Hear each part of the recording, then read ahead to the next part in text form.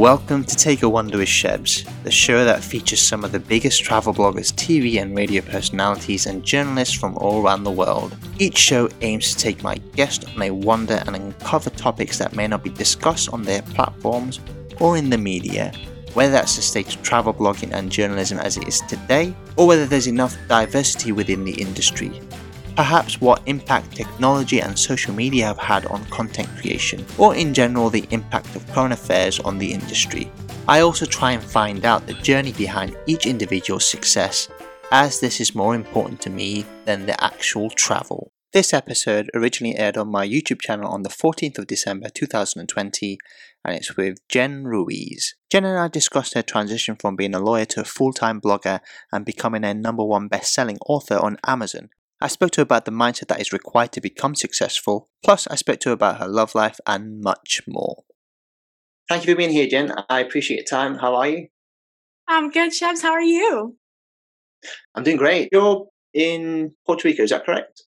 I am. Yes. Thank you for making time in your schedule for me today. I'm here in sunny Puerto Rico where we get exactly 12 hours of sunshine every day.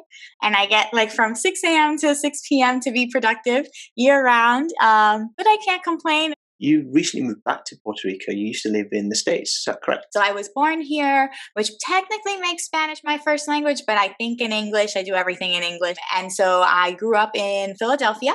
I went to college in Miami, law school in Baltimore, worked for a few years back in South Florida because I miss the heat. I'm drawn to the heat.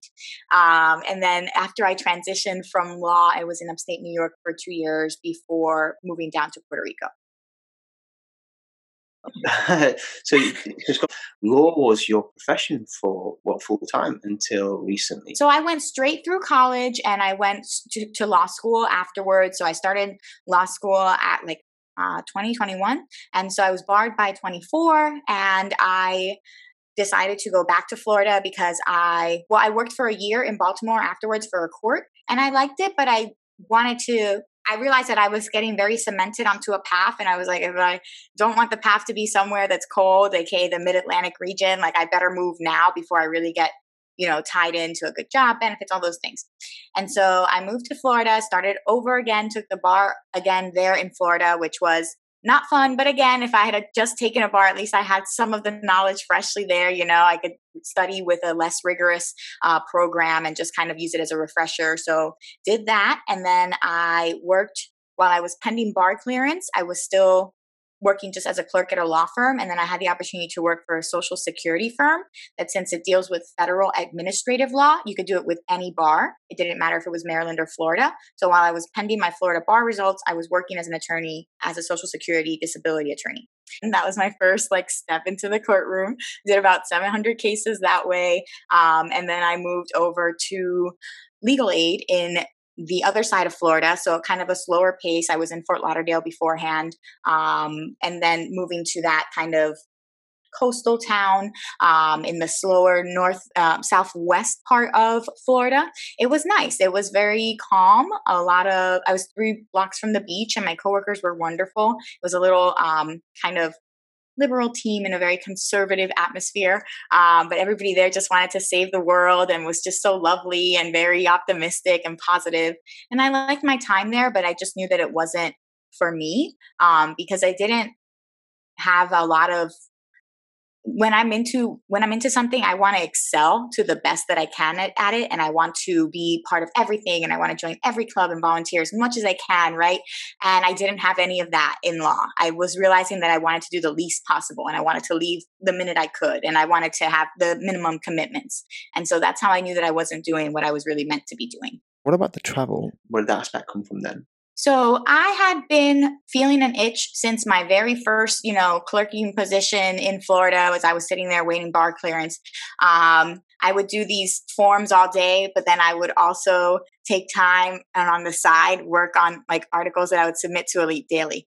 And Elite Daily wasn't paying me. I was just a contributor, but they had, at the time, before they were acquired by all these different people, they had a contributor program and I could get really big exposure on their platform. And they would send out alerts every day of trending news. And so I your brain needs a challenge, right? If it doesn't find a way to entertain itself at work, like it's going to entertain itself somewhere else. So I would actually take joy out of like finishing the day's work as quickly as possible in like 1 or 2 hours, and then knocking out 1 or 2 trending articles, like if I could that day, and sending them in for possible publication. So I had like more than 50 articles that were published with Elite Daily just in that like couple months time span. And so with that, they had another magazine that found me because some of the articles did really well, like more than 10 million views or something crazy.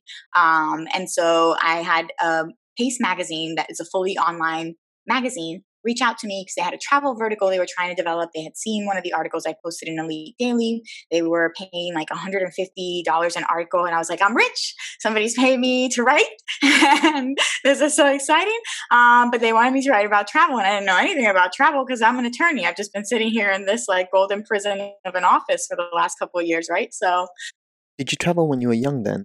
I had always taken summer vacations and trips. My mom's an educator, so I always loved going to museums. I always loved learning. Like we did random things. Like I went to Frank Lloyd Wright's Falling Water, like the architecture house, like in Pennsylvania that no other random kid would go to, and like the second tallest bridge in the state, like things like that we would go and see. So I gained an appreciation for that early on.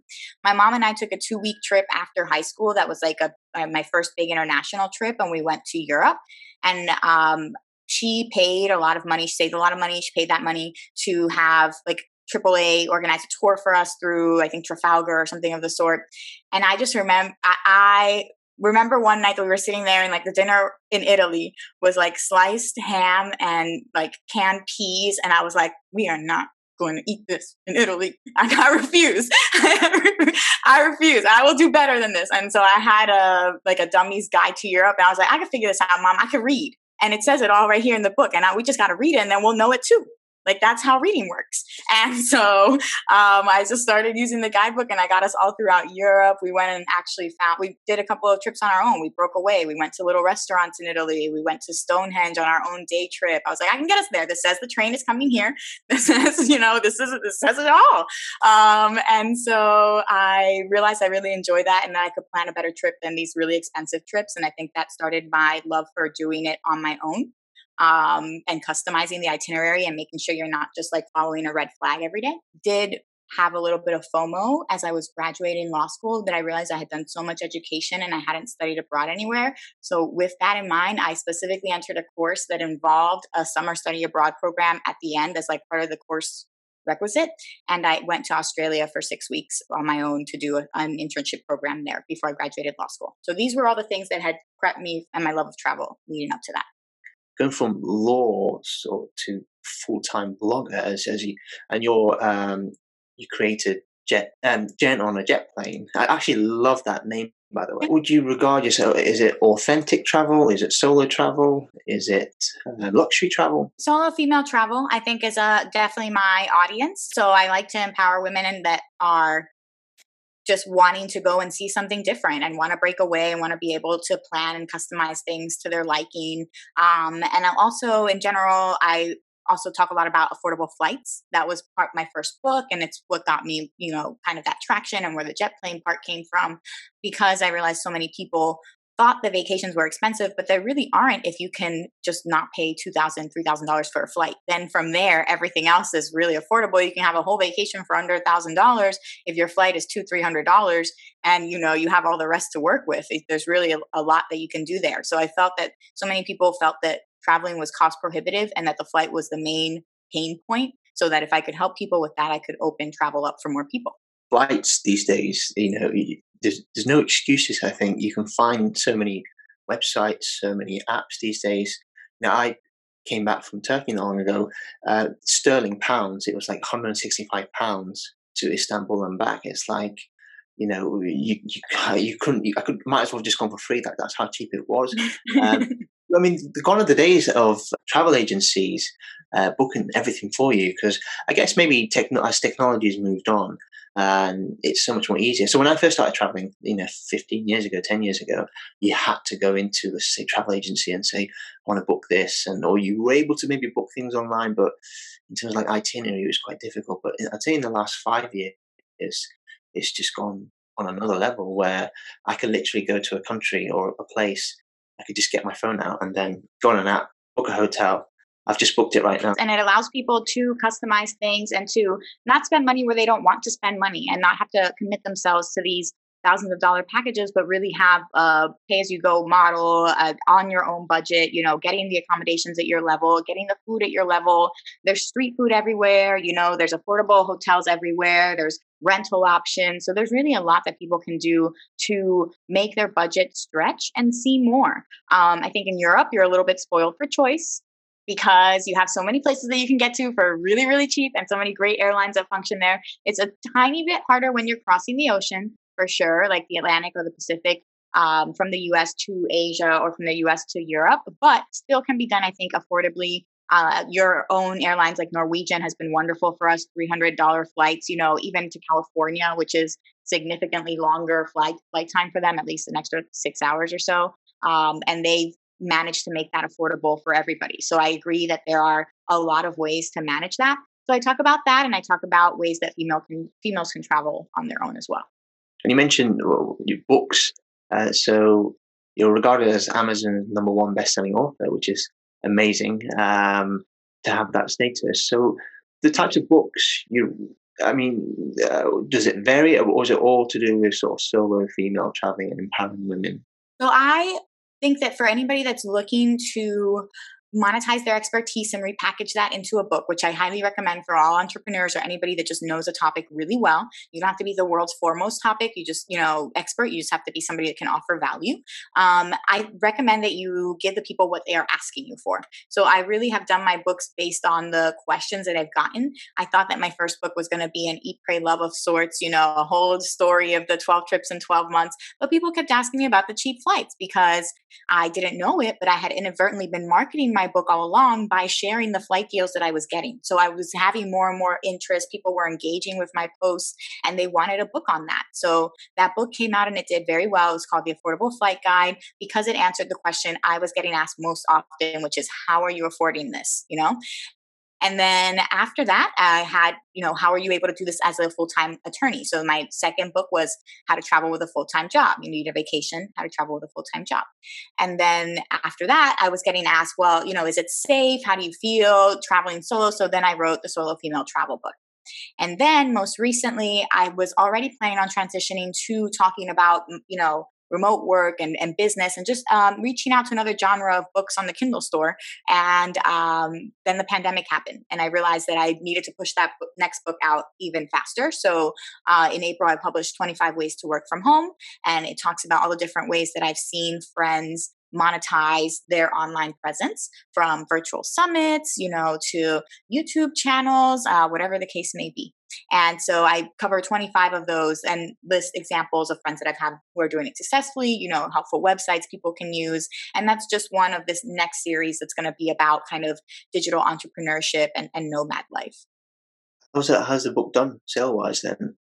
Really well. So it's been well received. It was a bestseller in multiple categories. Right now, I believe it's currently at #1 in 2 categories, but it juggles up and down depending on the demand. But it does sell well. People really respond well to it. I have a TikTok following I developed as well that's remote work focused, and so they are often clicking through to that and making sales from that link in bio there in TikTok. So it's very well received, has good reviews generally. I had an Amazon, I think, top 50 reviewer.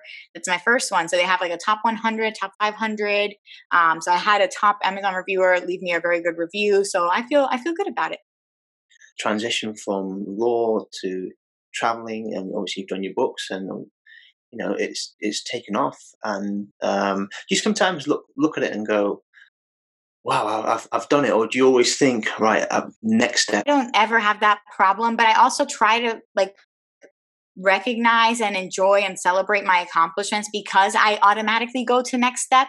And I think it's like, okay, you're comparing yourself to the next goal. You're so eager to get there, but you haven't taken the time to appreciate it. You just reached this goal and this goal was good too. And we should take a moment and celebrate. So I really do try to honor that. Like when I had my first, when my book became a bestseller, it was just a normal day and I was at home in the time still in Florida. And I just remember being like, well, this is it. Like, it says #1 bestseller. Like, it's it. It's #1 in the category. I guess nobody's here to like announce it, but I think it's happening.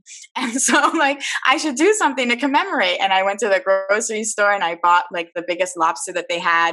And I went and I just like gorged on it that night. And I was like, this is my best-selling author dinner. And it's like, so I think you have to do things like that to reward yourself. Were you signing autographs?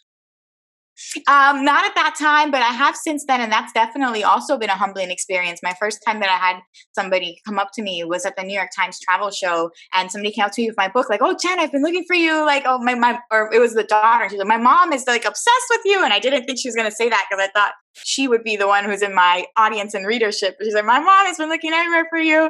Can you sign the book, please?" And I just remember that was like my first experience of that, and it was cool. It's nice to reach these goals, but I do agree that there is a certain amount of happiness that is derived from having goals in general.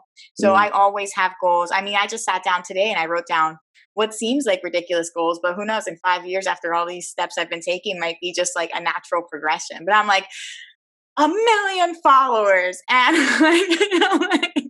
like all these different things that I have, like New York Times bestseller. So I write down these goals and I speak them into existence. And I think that the first step in actually realizing them is believing that they're possible and then finding your way to work towards them. I was offered a job on radio earlier on this year. Towards the end of last year, I said to friends, "Well, I want to be a travel host on either TV or radio." And they just looked at me and just laughed out loud. It's whatever sort of stuff. But I believed it in myself that, if I felt as though I was doing stuff on camera anyway. I went to my school-wise, my degree was in fine art. So I spent like 3 years in the edit room, filming lots of stuff. And I thought, I can do this. Why don't I not try it? So I applied for like the BBC travel show. And they said, send in a video. And I did, and I never heard back. So I thought, you know what, I'll start my own stuff on Instagram. And then that's how it morphed. It just morphed to like what it is now. And then someone spotted me and said, "Oh, we like the way you tell you like the way you tell your stories and get your guests to tell their stories. Would you want to talk?" And I was like, "Yeah, sure." And next thing you know, I'm offered a job. So I believed I could do it. And I think you're right. If you've got a goal and if it's achievable, obviously, if it's unrealistic in some respects, it's not going to be ideal. But if you believe you can do it, then why not? I say so. You got to stay positive as well.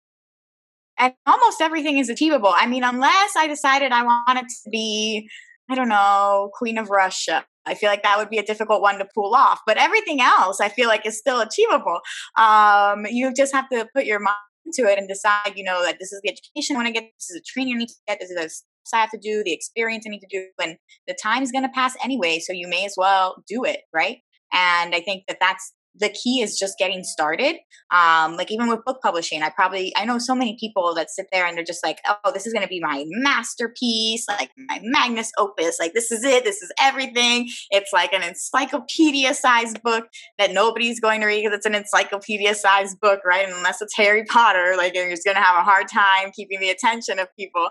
And so most people don't realize that it actually takes, a couple of books to really hit your stride. For most people's biggest bestseller, like it's their 4th book, their 5th book, and you're never going to get to that point if you're just still sitting there on your first thinking, this has to be a full-on hit or otherwise I'm done. Like that's crazy. You have to play several rounds. You have to put yourself out there. You have to understand things naturally build and there's a progression. And the only way to get in the game, even if you're stumbling all the way forward, but you're still like in the race, is to actually start doing things. I was giving advice to someone today and said, you can't build your house without building the foundation.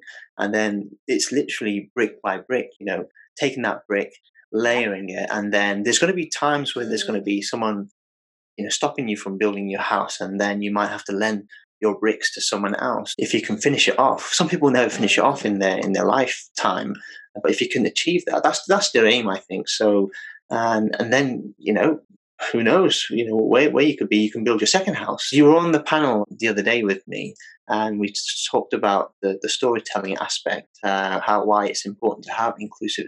Now, obviously, I didn't get a chance because I was asking the questions, but I'll give you some of my opinions today. But we spoke about how you see yourself. Do you see yourself as a role model?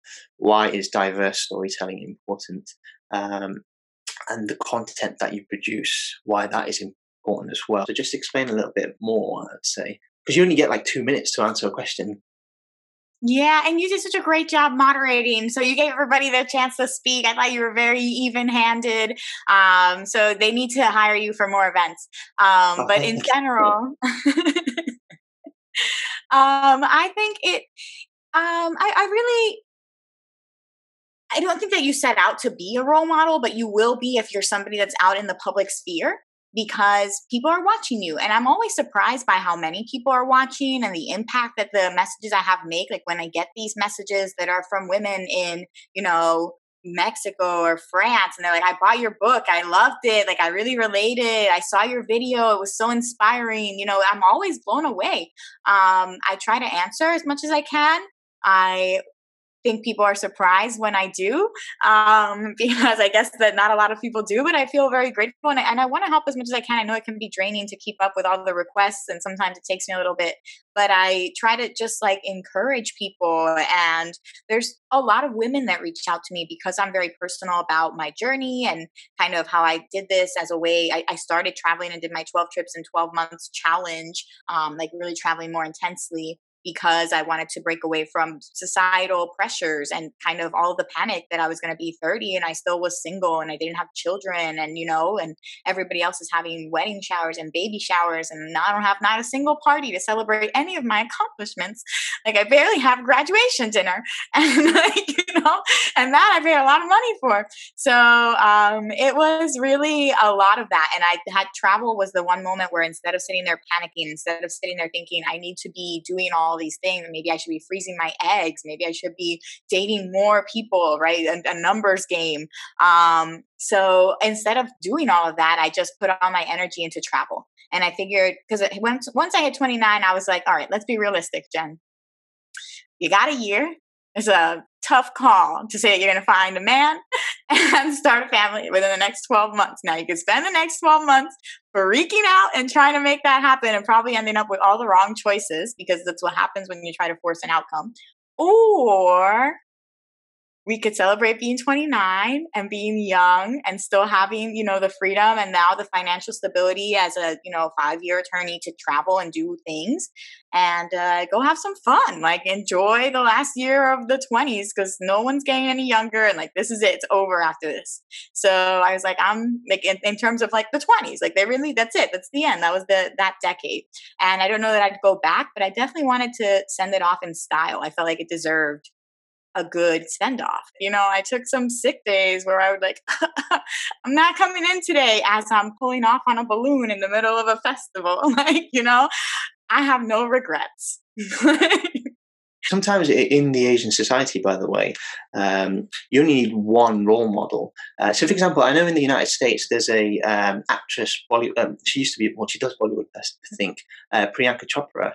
So Indian women will go, oh, I want to go into Bollywood, but actually I know I want to go into Hollywood as well at the same time. So you need one person really. So I like to think to myself, if I could be a role model and sort of show people that you can do it, you can open the door for other people, the following generation will just easily walk through it. I had a lady from Saudi Arabia, quite well known actually, Raha Muharak. She did like the 7 summits, recognized internationally, and she said something like, the pressure sometimes is there, but I love that pressure because I'm inspiring Saudi women who get a bad reputation all around the world, or don't people say they can't do anything. Well, actually, we can. Look, I'm a woman. I'm doing this. You can do it as well. So I think that's where the role model question came from, really. And the other thing I want to make a point on, actually, which I ran out of time. Inclusive storytelling is important, of course it is. But you've just told me your path. Hardworking, there's a lot of work ethic in it. You're telling me you're doing this, but actually writing articles at the same time. people can't assume that with diverse, storytelling, don't expect to get the jobs or don't expect to get publications. You still have to work for it, I think, and, you have to work together with other people as well. So the way it will work as well is, I think I mentioned there's a lot of bias within big companies. So when they come to hire, they'll hire someone that maybe looks like them. So, there's got to be drastic changes there. But at the end of the day, you've also got to have the work ethic to do it. Don't expect things to be put on a plate for you. I agree. I think you just have to kind of keep setting the path, and it's great because the people that come afterwards maybe take the path for granted and think that's the way it should have been all along. But I think it's important to have those trailblazers. We're definitely seeing that now, right, with our women's rights movements and making sure that we are appreciative of all the rights that have been before us, that women now can do so many things and be in all these roles and travel alone, like you mentioned with your last guest, that she was showing women the way in that sense. And I think that that's something we've really seen come across in the last decade or so, and I'm very happy for it, and I hope that it continues to be an ongoing trend. And can I ask you about your nonprofit organization, People of Puerto Rico? People of Puerto Rico. So where did that come about then? So I knew when I left law that I wanted to use my legal knowledge for something. So I knew that I was going to travel the world and try to find a cause that spoke to me, and then go from there. I like Puerto Rico because it is, well, first, where I'm from, so I feel some kind of pull to it, but also I feel very grateful for all the opportunities that I've had. And I know my mom worked very hard to go from one generation of welfare, nobody with a degree, to now me being, a lawyer and having everything available to me. And I feel like no opportunity is beyond my reach. And especially here on the island, because it's like, no, you're not really going to make money doing that. Yeah, I may be talented, but oh well, we got to suck it up and have reality and go to a job that everybody hates. Everybody hates their job, so it is what it is. And I just feel like that's so disheartening, especially because Puerto Rico has a lot of assets. Like, it has the U.S. Postal Service that operates here. It has, internet that counts as the U.S. So you really should be able to operate in all aspects like the U.S. And serve people in that sense, right? You shouldn't be limited to foot traffic on the island. You shouldn't be affected if there's earthquakes or hurricanes. There should be a way to reach your audience abroad, and especially because mainland, there's so many Puerto Ricans living there that have such nostalgia for the island. So I've really enjoyed, my goal with People of Puerto Rico is to help people establish an online presence, business owners, entrepreneurs, and start generating revenue streams. So our first entrepreneur is a young girl, well, not girl, she's a woman, but younger, 18. And she has started her own plush toy line and whole world. They're aliens, they're these little creatures that she made, and they're really cool plush toys. She hand makes them, but also she designs the comic books to go along with them and tell their story. So she's a female comic book artist. She's really talented with designing and stitching and sewing, which is something nobody knows nowadays. And she does all of these things, and she has an idea. And I think, she just needs somebody to stand behind her and say, this is a good idea. These are all the ways that we can get it out into the world and find the people that will like this and resonate with it. And so same thing with our second entrepreneur that we just took on. She does a lot of paintings, artwork, things like that. She has some beautiful prints that are custom, that she could be making custom pieces. She could be making, taking her most popular prints and putting them into merchandise and selling them on an online store easily. And people here often feel like they're stuck in jobs that pay $10 an hour because that's all that they're going to be able to get, when they have such talent that they could really market and monetize online because they have such wonderful things that they're either making. I mean, it's just amazing the skill set that people have on islands, the things they can do, how creative there are. People create whole origami things out of palm leaf strips. They're so creative with the things they do on an island that it's just finding a way to monetize that, because these are products that people everywhere else are going to want to get, and that's going to stand out from anything that's a major company, that's just mass produced. You mentioned about, freezing your eggs and, single life and everything.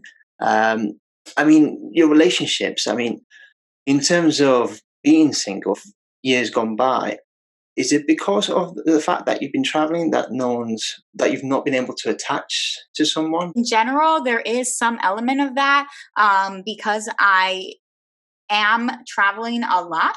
And so I think a lot of people think, oh, well, you're going to meet the love of your life while traveling. It'll happen. Like, it's going to be great. That's going to be the happy ending to this 12 trips and 12 months story. And I actually have people that are really disappointed when that's not the ending, right? Like, they want this story to work out like they have it in their minds, but that's not how life works. And I think in general, when you go someplace that you're there for a little bit of time, 90% of the men there are going to be like, awesome, you're here for a little bit of time. Like, you're here for 2 weeks, you're here for a month, like, great.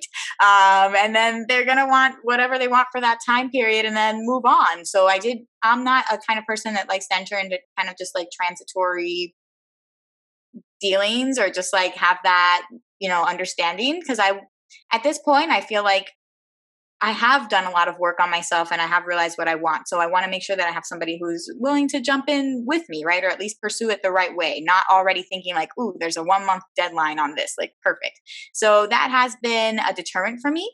And part of the reason why I came to Puerto Rico to settle down and why I've been here now for a year, because I wanted to have roots somewhere that I had. And also my souvenirs are really hard to keep track of and I need to have them displayed because I'm not going back to get that wooden carved mask. Like, I want to just make sure it's here. So I wanted to have a place where I was in, and then then the quarantine hit. But I mean, I can't even blame the quarantine because I was like, I should use the quarantine as even more of a reason to start dating again because nobody will want to meet up. But I just haven't prioritized it until recently. I think I've been working on a lot of things personally to feel like I'm at a place where I am successful, right? Or that I'm sustainable. And I think when the pandemic hit, I was scrambling to try to make up for any loss of income in terms of ad revenue or things of the sort, with loss of traffic searches, loss of book sales, things like that. So I've just been really work for the last 3 years. And I had some apps that I downloaded, but it would go like 2 weeks without me answering to people. And I'm just like, oh, I'm the worst at this. Like, I am really bad because I had so many things. But now I think I've come to a point now where the work has started to pay off, and I will be looking to prioritize that more in the future now that I'm somewhere where I know I have some kind of root. Relationships, someone once told me, it'll be when you least expect it. So you might be looking for 5 months, 6 months, whatever, you found people online and stuff, and then someone will pop up and you're like, where does that come from? I wasn't expecting it. So I'm sure there is someone out there. I mean, I'm still single.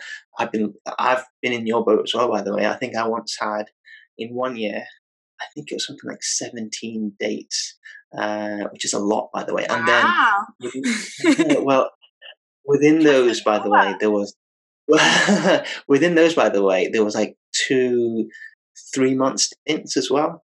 So if you think about it, it's like more than one a month, isn't it? So actually, it's like that's heavy. But I remember one day, it was awful because I was set up by a friend and said, "Oh, come on, there's this girl here, really likes you." I was like, "Oh, I'm not too sure." Went out. The first thing, I think within like 5 minutes, the question was, "So I hear you love travel." I was like, "Yes, I do it." And she said, "Well, I hate travel." And it's like, well, how is it going to work if you hate travel? You know what? I actually ran out of that day. I made an excuse and said, "I've got a wedding to get to." And she's like, Yeah. It was like 6 o'clock. And I was like, "You got a wedding to get? You just remembered a wedding now?" I was like, and I couldn't think of anything. I was like, A horrible excuse. But what I did was I went to the restroom, came back. She had a drink still. I said, "Well, I've called a taxi." I was like, "Okay, I'll see you later." And I went outside and I saw a taxi pull up and I thought, that's her taxi.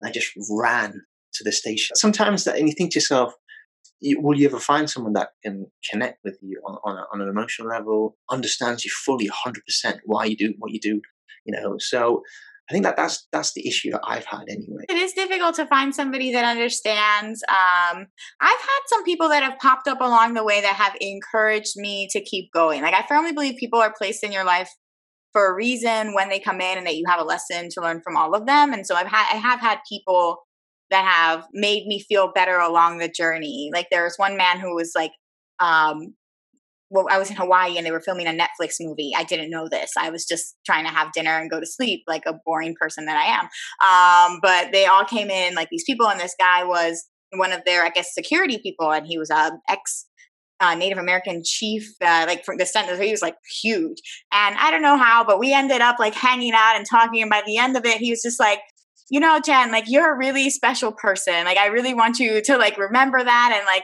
somebody's going to be really lucky to end up with you. So he was so kind, and it was just such an unexpected encounter. And He didn't ask you out then?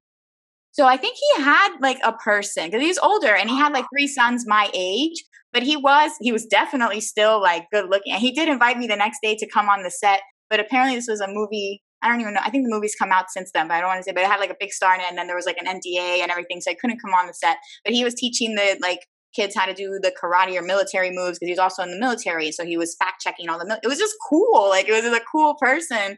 And I am really interested in cool people. Like I love people with stories, with brains, with things that they enjoy and are passionate about. So I think at first he was like, at first I just saw you sitting at the bar, and I was like, because I sit at the bar by myself.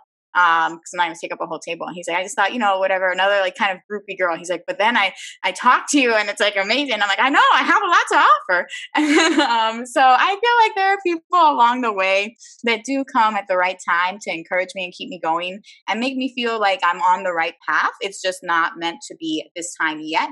And I'm very grateful for any and all bullets that I have dodged up until now. Like anybody that I maybe thought that would have been the person back then, like they're so not the person now. So I'm so glad that I did not get tied to that person in any way. So I think it's all working out the way it's supposed to. And I'm just having fun knowing that I have still the best days of my life ahead of me. Well, one thing, do people get, because of your success, do they think, oh, I don't know what they can handle, she's so, no, I wouldn't say domineering, but she's so successful in her career. I'm nothing. Does that ever come about? I don't lead with that. I definitely am not like, hi, I'm Jen, TEDx speaker, Amazon bestseller. Like, what have you done? No, I don't lead with that. I just try to talk about things. I don't even really mention travel that much. I think they can see it in my pictures, but I'm just like, oh, travel. Like, yeah, sometimes I like to travel. Like, like I don't like really go into it. Some people have found me before. I go, oh, like I know you. I read your blog, or like I found you from your blog. And I'm like, so it's been interesting. I think there is that sense of. I think there's always been that sense around me because I've always been a very outgoing person, and so I think in general, I think a lot of people have tried to like take it as a challenge, like almost like, can you land Jen kind of thing. Oh, always in college and law school. Like, and I feel like a lot of people were disappointed when they didn't win the challenge. And I just ended up being by myself. Like, I don't need to be with anybody. But I don't know, maybe it's because of that. I think there are still people that still reach out to me and contact me to just like to see if they still have the ability to like just the other day, I had somebody chat like with 5 messages in a row, like, hey, remember me? Hey, like I'm like, so it's a lot. And it's why I find so attractive people that actually have something that I'm not the one that's dominating the conversation, that they have something like really to offer. Because when I go to a dinner and like a person's talking about really cool things, like they renovated this or they're investing in this or they're thinking about launching this new endeavor, I'm just like, this is cool. Like this is somebody that's on my vibe and frequency, right?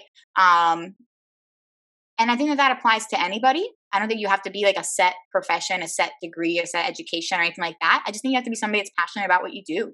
It could be that you're a mechanic, but you really love cars and you're passionate about renovating old cars and you know everything that there is to know about this one particular brand and you want to open your own garage. Like that's fascinating. So I just like people with a story to offer. That's why I'm a storyteller and I think I'm naturally drawn to that.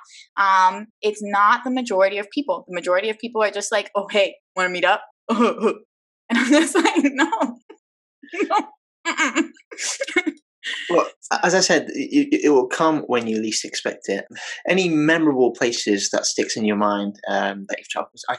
Asking you what your favorite is quite difficult. So anything that always sticks in your mind, think, that was one of the very transformative moments that I ever had traveling.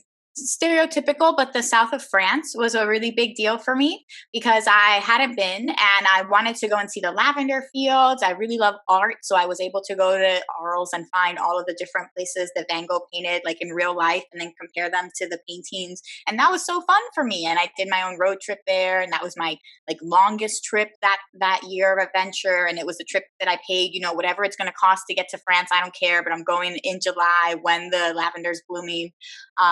So that was great because I wanted something to happen. I just wanted to have like a purely indulgent moment where I just frolicked in lavender fields, eating cheese and bread while singing Beauty and the Beast songs. And I felt like that was my bliss calling to me. And I did just that, and it was wonderful.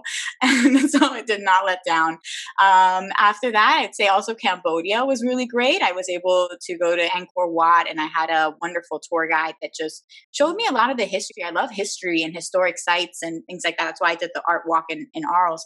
But I thought it was really fascinating to see that this obviously very powerful space, because so many people have been drawn to it, and how it's changed over the centuries. Like he was pointing out where the carvings, depending on whether it was like kind of Hindu or Buddhist, whoever the ruler was at that time, they would change the carving. So like arms up, arms down, like, to try to take over these ancient temples, and just how massive the complex was, all the stories behind it. Just, it's like a storybook on the walls. Like you read it there with the tales. And that was really cool for me. Did you go to Phnom Penh and go to the Killing Fields? Because Cambodia is one of my most transformative experiences to date. Time constraints didn't allow me to, but I wish that I had gone, and it's on my list to go back to. I know that they have like a museum about the mines and everything that were there. And so I'd love to learn more about that firsthand. I didn't have that much time to do so, but I know Cambodia was on my list to return to. Just seeing, I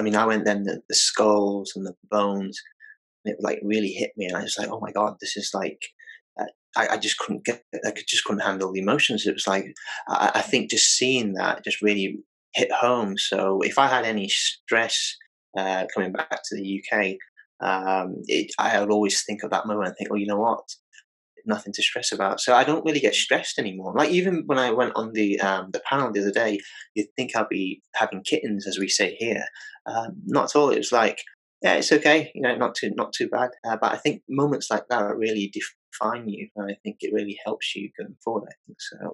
You should definitely put that on your list after when you can travel properly. So. I agree. And absolutely, with anything like that, where you realize you just get a change in perspective and you realize how lucky you are to be in your circumstances, that's the whole point of travel, because you think that your life has problems, but you just haven't seen your life outside of your bubble. And once you do, you'll be running back to your life so quickly because you don't actually have problems, and it's actually manageable, and where you're at is much better than where other people are. And I think that's the whole point of travel, is to get that perspective. It can be hard. I've had breakdown moments of that sort, like when I went to the Japanese internment camp at Heart Mountain on a press trip. So that was fun, because I was like, I cannot even sit through this movie. Like, I don't want to watch it. I understand that the movie's meant to be informative, but I don't need to be informed of it, because I already know it's an atrocity and I'm already angry about it. Like, you're trying to inform people about what happened, and I'm telling you, I'm up in arms already. And I'm seeing a lot of it echoed in how people are treating, Hispanics currently with the detention camps. So I can't sit through this. And that was on a press trip. So I was super popular on that trip. I just make friends wherever I go.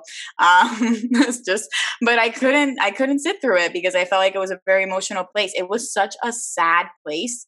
There were sunflowers. Sunflowers look up to the sun. Like, that's what they are biologically engineered to do.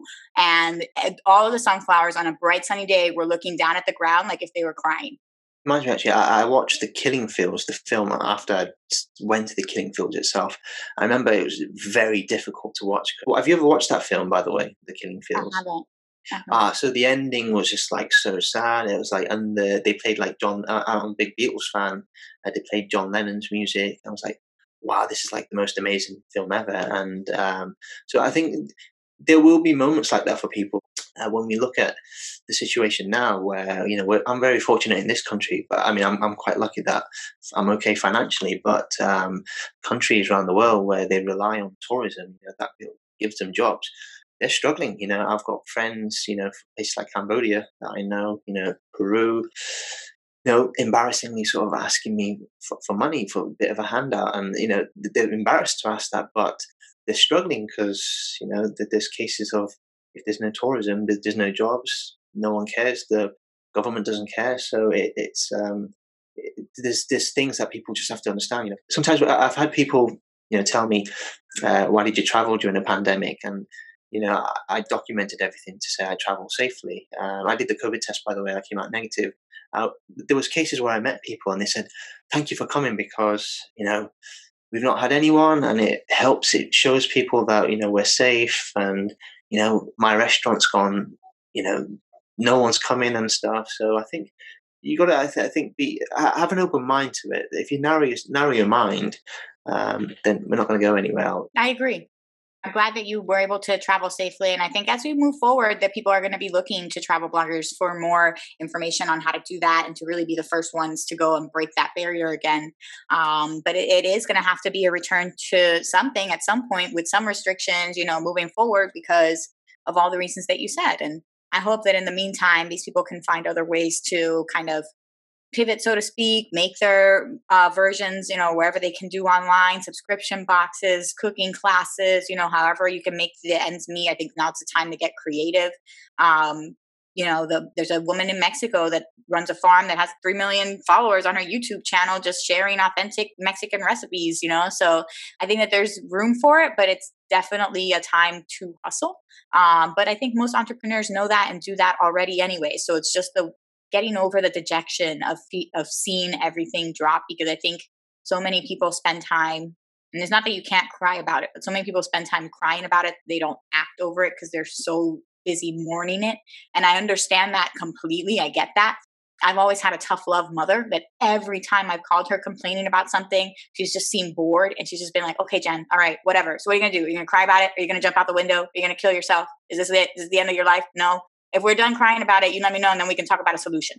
And I know that's a lot for most people to take, and they're like, why would your mother talk to you that way? But she talks to me that way so that I don't sit there and cry about things, so that whenever something goes wrong, I have that voice in my head that says, crying about this is useless. What are you going to do to fix it? What's the solution time? Are we done sitting here crying now? Like, can we actually brainstorm and come up with the next steps? And that is always my go-to. And I know it's harsh, but that's how I've been prepared to survive. And I'm so grateful for that, because when all my stuff, when my ad revenue tanked, I lost more than $3,000 a month on, sponsorships that were gone, so, and I was like, okay, well, can't sit here and cry about it. Got to sit here and work on the next thing. Like you don't have time to mourn things. You just gotta, and there are things that you should mourn, obviously, like loss of people, loss of, relationships. You want to process those emotions, but at the same time, when it's business, we don't really got time to process emotions. We just got to make business moves, right? Like we just got to think about the next business thing and keep it moving. And that's the only thing you can do. Resiliency is the name of the game. So find something else to do, keep up with the trend, keep moving forward. You don't have time to sit here and be like, oh my God, everything's changed. Because then things keep changing without you while you're still sitting there being sad about it. I know it's rough. I know it's tough. And I know you just want somebody to be like, no, this is horrible and it's unfair. And the world should not have done this to you. But the world is horrible and unfair and will do horrible things to you. So you just got to stand up and keep punching back. I like to think of myself as that like blow up clown that when you punch it, it just goes down and then comes right back up with a smile. Right? So that's kind of what you got to do. The world's going to keep punching you. You just got to come back up every time and get ready to get punched again and do it again and again. And then that's life. And hopefully you have some fun along the way. Amazing. Jen, I can speak to you all night, but I'm going to have to leave it there. Thank you for coming on. Amazing story, and we'll speak to you soon. Thank you, Shabs. For all the up-to-date news on Jen, head to jenonajetplane.com. You can find her on all social media platforms under the same handle, Jen on a Jet Plane, and all of her books on Amazon are by Jen Ruiz. That's it for Take a Wonder with Shebs. Don't forget to follow me on all of my social media platforms. Until next time, bye for now.